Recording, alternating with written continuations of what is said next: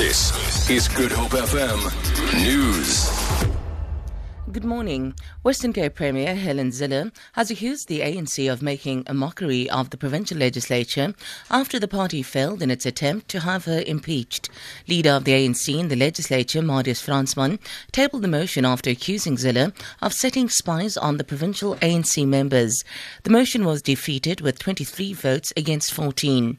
Zille says the ANC's allegations are baseless. Just because the ANC makes wild allegations does not mean that they are true. In fact, it usually means the dead opposite. Let me also say categorically, Mr. Deputy Speaker, that neither I or the Cabinet took a resolution to spy on anyone. Let me also say quite clearly that I never introduced Paul Skeepers to anybody because I did not know Paul Skeepers. Fransman says Zille's attempts to take over the responsibilities of the National Security Agency amounts to serious misconduct.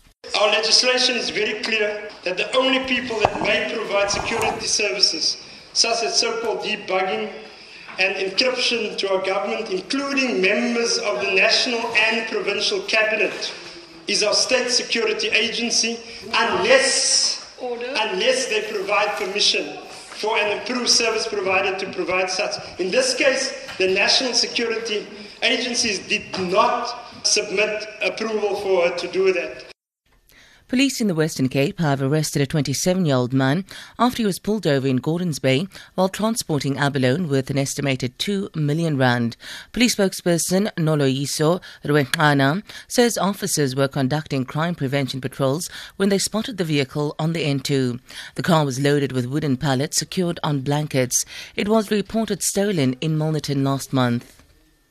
The U.S. Defense Secretary Ashton Carter says American special forces will be deployed to Iraq to help fight IS in both Iraq and Syria.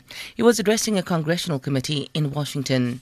These special operators will over time be able to conduct raids, free hostages, gather intelligence, and capture ISIL leaders. This force will also be in a position to conduct unilateral operations in Syria. That creates a virtuous cycle of better intelligence, which generates more targets, more raids, more momentum. The founder of Facebook, Mark Zuckerberg, has announced the birth of his first child, a girl called Max. He is vowed to donate most of his fortune to make the world a better place for her to grow up in. The BBC's David Lee reports. Zuckerberg and wife Priscilla Chan announced the news via a long letter to their daughter, posted, of course, on Facebook. They said the Chan-Zuckerberg initiative will focus on equality, education and advancing human capability. The couple said they would give away their stock value to the cause at a rate of around $1 billion per year. However, Zuckerberg said he will still retain overall power of Facebook for the foreseeable future. For Good Hope FM News, I'm Sandra Rosenberg.